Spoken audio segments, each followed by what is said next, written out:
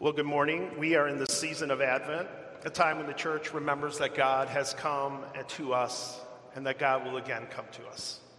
And this year as a church, we are reading and talking about what God brings when he comes.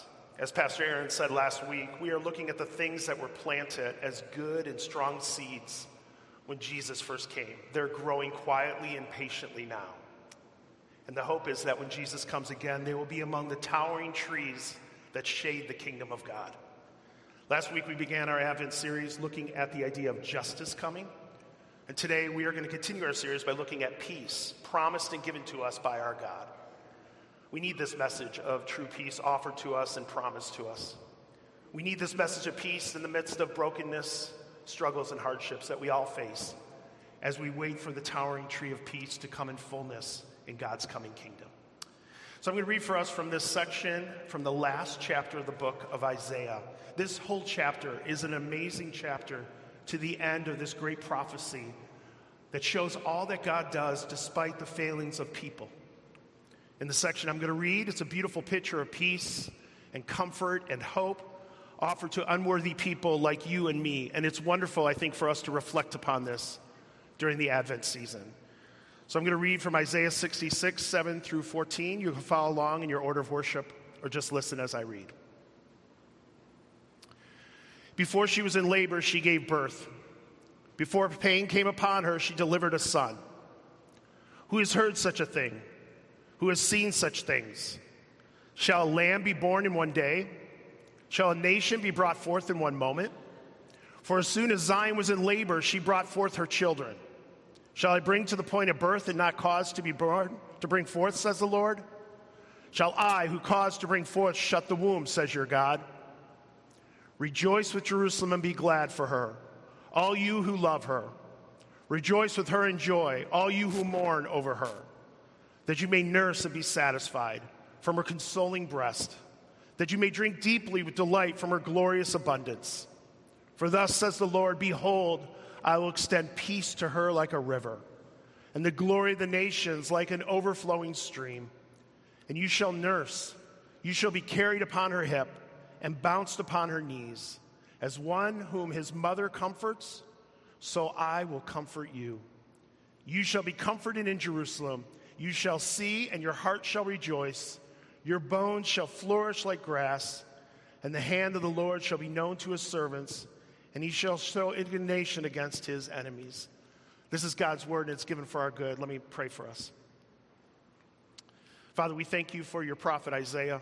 We thank you for the ways that he points to you, to your son, to the need that we have for hope and restoration and peace, and for the promise that begins slowly in your kingdom, but we know one day will come in fruition. We long for that day, but until then, may you meet us now by your Spirit and your word to strengthen and encourage us in our walk. In your name, amen. Well, there's an awesome video that's been going around recently that I'm sure many of you have seen.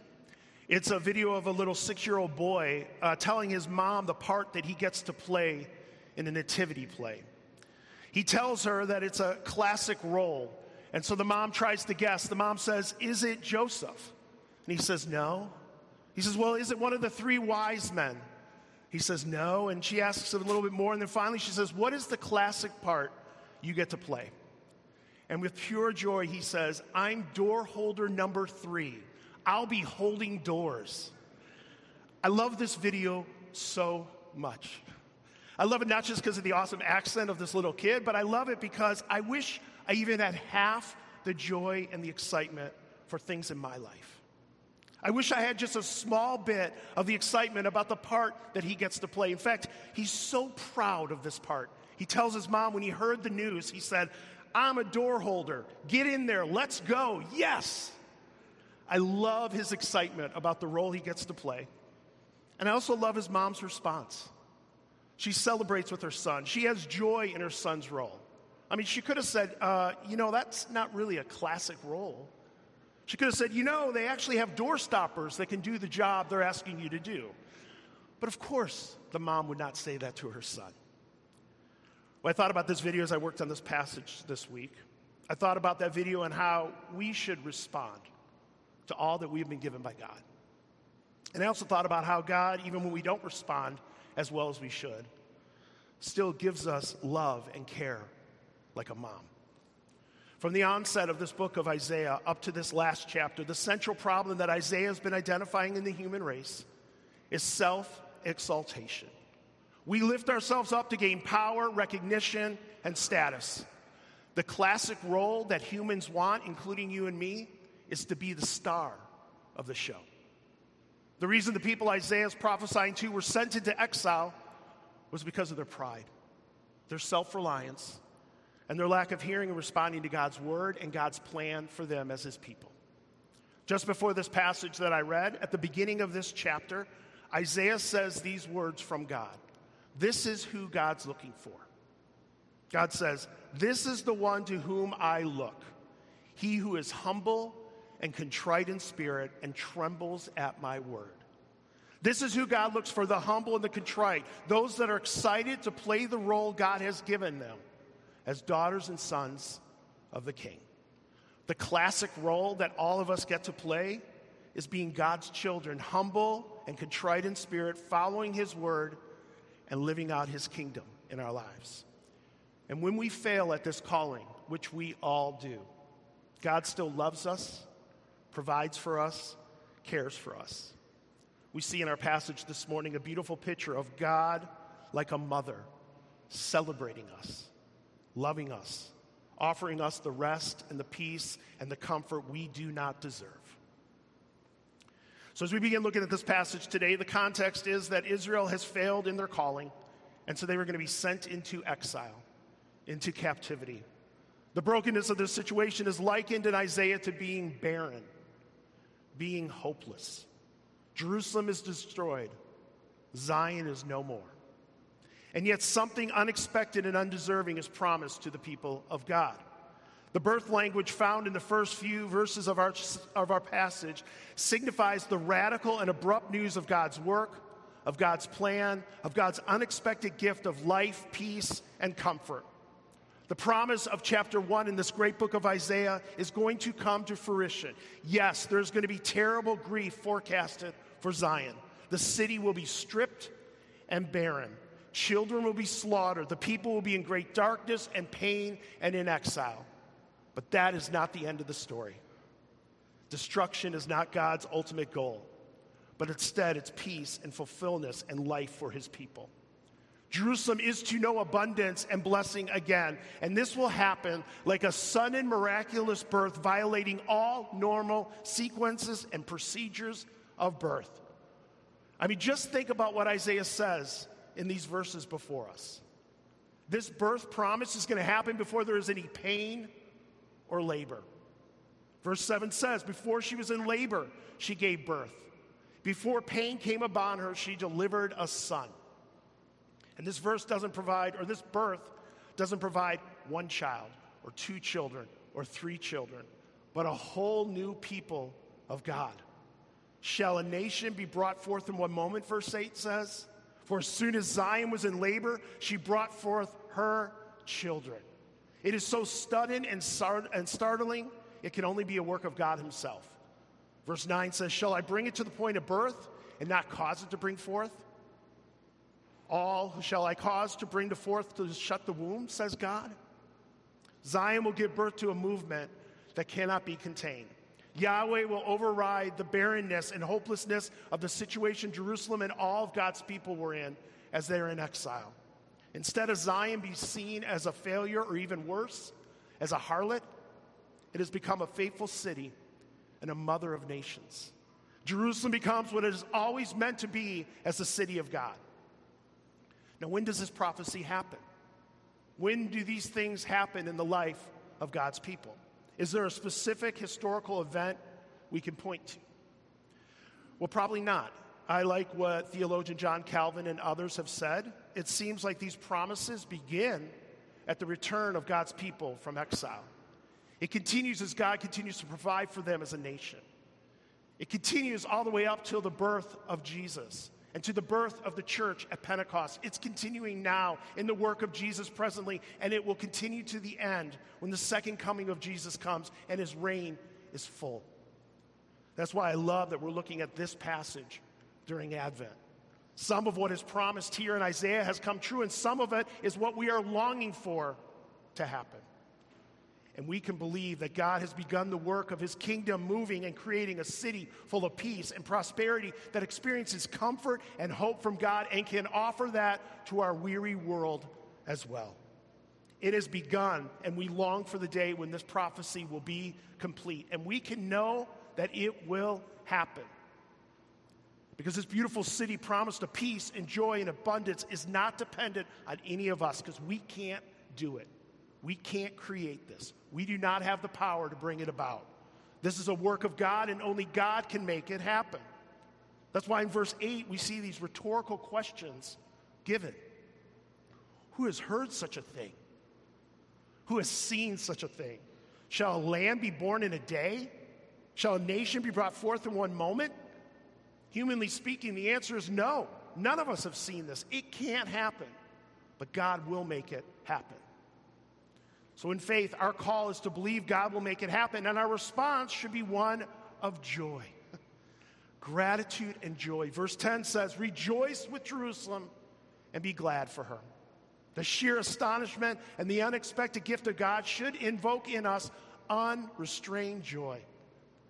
Verse 15 describes how we should be, that our hearts shall rejoice and our bones flourish like the grass. And so we have to ask, is this true about us at all today? Do we have any joy in our lives? Do we celebrate all that God has done and continues to do today? Does the unexpected power and grace of God shown on display in this passage cause any of us to feel joy that God offers us these great gifts? Does the fact that we get to play a part in God's kingdom and in our city and our world by pointing people to the hope of God and his kingdom that's coming with power and glory give us any joy at all? Again, back to the opening illustration, that kid had pure joy just being a door holder. Imagine if we were known as people who had joy because we get to live out our roles as God's children, serving and loving and caring others, in a sense, opening the door for others to hear about the good news of Jesus. Imagine what it would look like for us today to have this childlike wonder and awe as we think about that Christ has come and Christ will come again. Imagine what it would be for us, not just during this season, but as we move into the new year, to believe that God does satisfy and supply all our needs. So many of us, and I would put myself top on this list, try to supply what we need on our own. So many of us have this grasping, individualistic, self-sufficient tendency in our lives. We just need to work harder. We just need to be better. We just need to do more, and then our needs will be met. There is such a danger in my life, and maybe in your life as well, of this arrogance that we believe that we in of ourselves have something we need to supply all the needs we need. So we don't need others. We don't need God. We got what we need. We got what we need to meet our own needs. So maybe this season of Advent is a time when we ask God to show us the ways we're trying to depend on our own needs rather than what God provides us. Maybe today is a day where we ask God to show us ultimately what is our real need. Because listen, despite what the world says and despite what our hearts might say, our needs are not met by our own work, but by being in a position to receive the results of God's work. To this point, Isaiah uses the imagery of a baby nursing and being satisfied in verse 11. A baby does nothing to satisfy its own needs. It needs something else to provide what it needs. And this idea of a content baby being satisfied by something outside itself is a beautiful reminder for you and me that the peace and the satisfaction and the contentment and the fulfillment we want is provided for us from our God. The source of true strength in our lives, true nourishment and deep contentment does not come from within. It comes from God who supplies all our needs. And one of the big needs that we need is the theme of this sermon. We need peace. We need shalom. We need the rest and the wholeness and the satisfaction that God offers to us. Our God promises the ultimate blessing of a true relationship with him, which is the ultimate shalom and peace, we need and desire. Verse 12 says, "Behold, I'll extend peace to her like a river, and the glory of the nations like an overflowing stream." See, this is peace not like the world offers that quickly fades away. But the peace of God, shalom, rest, wholeness, and satisfaction is offered to us now. And what this means for Isaiah's day and for us is all the brokenness of Zion will be put back together. All the brokenness of the sin of the people that caused them into exile and the sin of you and me in this room right now is carried away by the river of peace.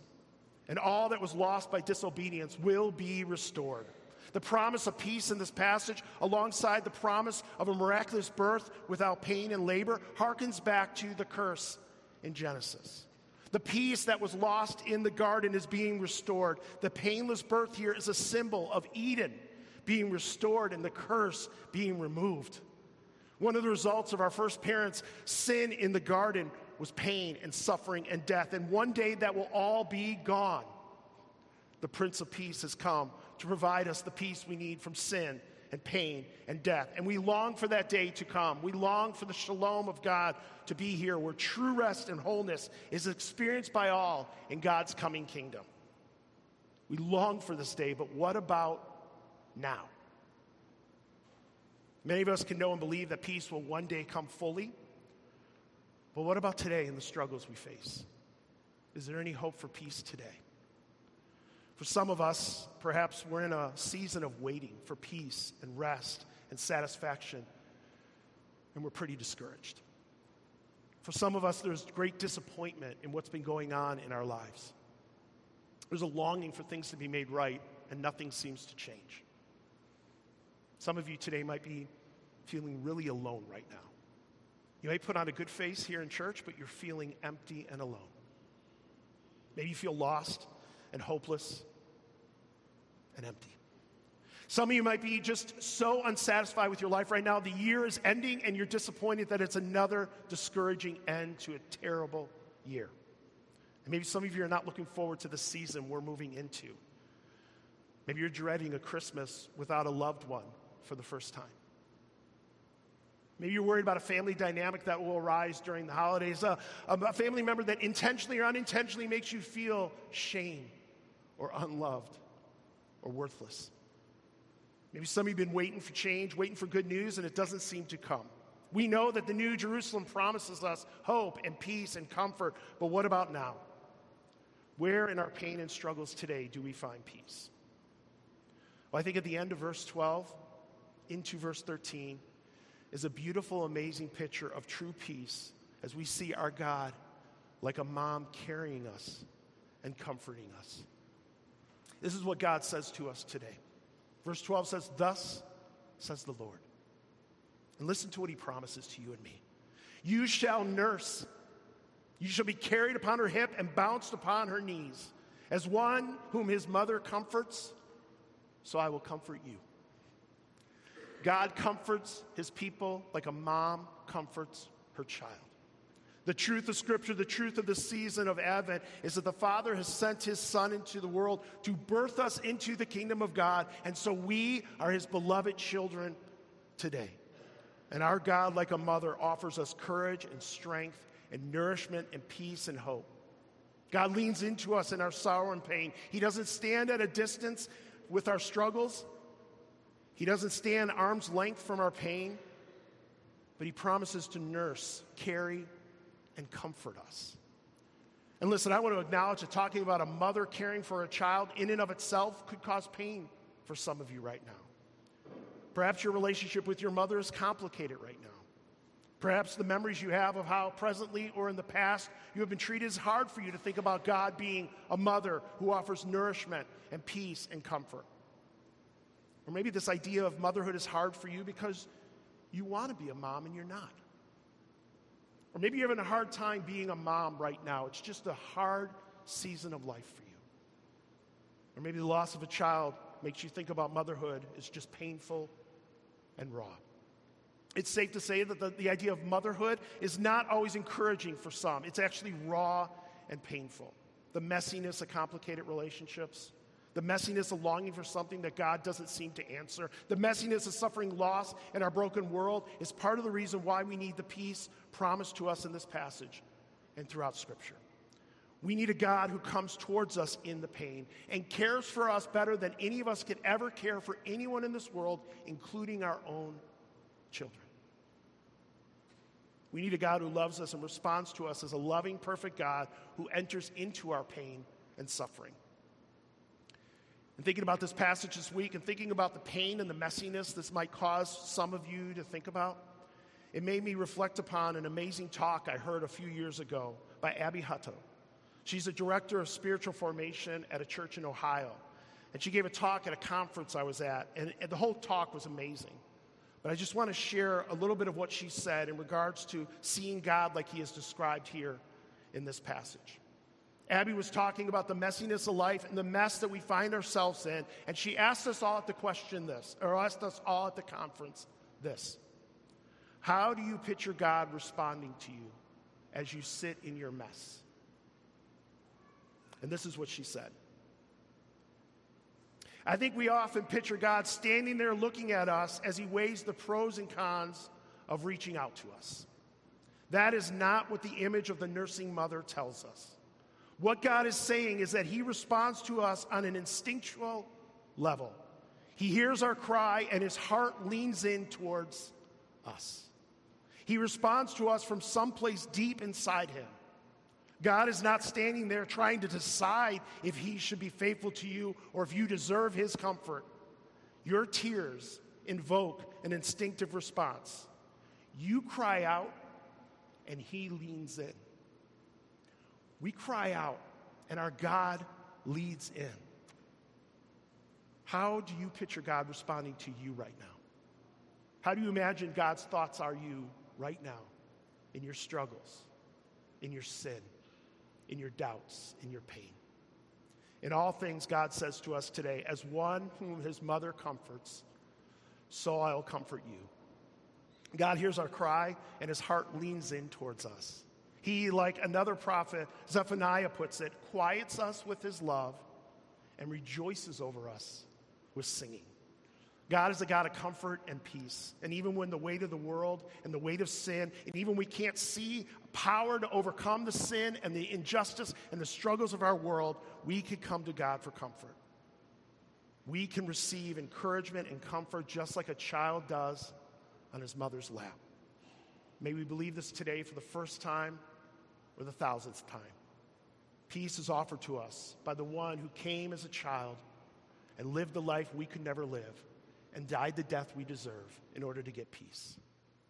Peace is offered to us by the Prince of Peace who came and will come again to set this weary world free. Come, Lord Jesus, come. Let me pray for us. Father, we thank you for your love and we thank you for your peace. We pray that as we think about who you are and who we are, that we be reminded how much you love us, how much you care for us, how much you provide all we need for us. And as we continue in our worship, may it be as children who know that we are loved by a God who deeply cares for us and offers us the comfort we need. In your name, amen.